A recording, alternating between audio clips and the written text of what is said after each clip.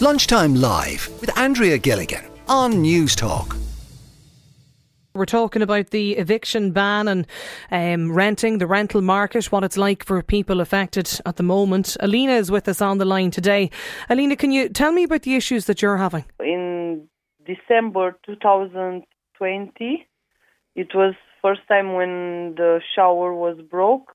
I text him and I say the shower is broken, and he told me he will fix, but no, he never fixed, and actually he waiting to be more worse, everything. So there's a leak. You say there's a leak, Alina, from the apartment above yours upstairs. From his shower, yeah. Before the shower, actually he has broke the toilet, and I need to wait like 2 weeks the landlord to come in and fix. And in this was in 2019, and he fixed the toilet. But after when the shower it's broke, and I call him and I meet with him many times. He promised me all the time he will fix, he will bring a plumber, but no, never. So what's happening? Is there water flowing down into your apartment? Yeah, the water, but urine and like excrement, it's coming in my flat, and in the kitchen same. So there's excrement and urine from the apartment above yours flowing down into your bathroom. Yes. It must be awful. Yeah, it is, because the smell was very bad actually in the house. The house smelled like a public toilet. Me and my son, we can breathe. We prefer to stay during the day outside with the dog and to come back on the evening. But when we come back in the evening, it was like a nightmare, because actually my neighbor, when we are in the house, he started banging during the night. Sometimes he stopped maybe 6 morning. You have a little boy, Alina, is that right? Yes, he has 7 years and 8 months. And are you pregnant as well? With twins. Twins. And like with the excrement and the urine that you can smell in the apartment, when you told the landlord, what happened? He will promise me all the time he will fix the problem, but actually he never tried to do something. So are you leaving? The council, they give us like emergency accommodation. I don't have any problem to live there, because actually I told you, I make renovation in a flat, and I spent a lot of year there, but in the last year, no, it's impossible. It's got so bad, yeah. The fire brigade, they told me the building, nobody can live there because it's not safe. Okay, so you're being moved into emergency accommodation. Yeah. Okay, and how do you feel about that, Alina? Actually, I'm happy, because I will not hear now my neighbor what he's doing every night. I feel safe. All the time when I was there, I didn't feel safe. You think I am crazy to stay here with my son if I have a place to go? I say where I have to go. I say I will take my son and I'm coming to the Garda station and sleep there, because I don't have where to go. I try to move, but it's very hard to find a rent. Have you been able to contact anybody about it to report the conditions? Actually I make report because I have HAP. They was 3 times in my house. They have inspection, because I call them all the time and I insist to coming to see my situation. Okay, so you've reported it. Yeah, you've reported it many times. I was to the council. I was to the homeless. I was everywhere. In the last 1 year, I tried everywhere. It must be very stressful, Alina. It was. It was for me and my son especially. And you're pregnant at the moment as well, so I'm sure it must be very stressful for you. Yeah, it was. Yeah. Well, listen, what you actually moved out now of the apartment, or is that happening? That you have moved out? Okay. And I know you said you're actually happy to to be in emergency accommodation at the moment, but look, I hope it works out for you, Alina, and mind yourself. Yeah, thank you. Nora's on the line as well from the Community Action Tenants Union. Nora, I know you're aware of Alina's case, but can you tell me how you would help somebody in Alina's position? We are a union of tenants and people in emergency accommodation and all kinds of people who suffer from the housing crisis. So the main sort of objective and the main way we operate is through mutual support.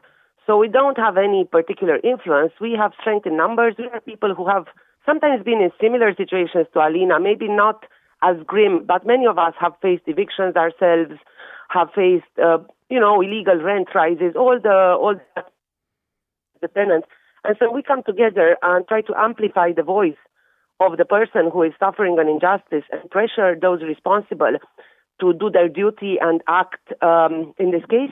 And I'd just like to clarify that before she reached out to CATU, Alina had tried to do absolutely everything on her own. She had sent hundreds to the authorities, had requested HAP inspection, had contacted different charities, had documented everything that was happening to her over more than 2-3 years. And really, throughout this time, she was just like really struggling on her own, getting very little support.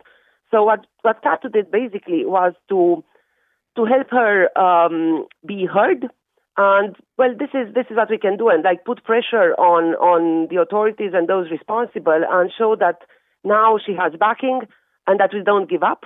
So maybe we don't have a lot of financial power or anything, but we are extremely determined, and when we help someone, we don't give up. Yeah. So Alina mentioned that she's now left the apartment, that she's now moving to emergency accommodation. And from talking to Alina, she said she's happy about that. Well, of course she is happy about that, relatively speaking, because everyone would be happy to not live with sewage seeping 24/7 through their walls into their kitchen and bathroom, and everyone will be happy to use the toilet. And it was heartbreaking to see her son the first night when she was out of the apartment being so excited, jumping around that he can finally use a toilet in the 21st century. But so, of course, she is happy about this temporarily. But emergency accommodation is not really a place to raise a family like thousands of families in Ireland now know. And, the child has to go to school. She will have twins, one of whom will need actually a serious medical intervention once they're born, one of the twins. And, in emergency accommodation, you can't cook. There is no wardrobe.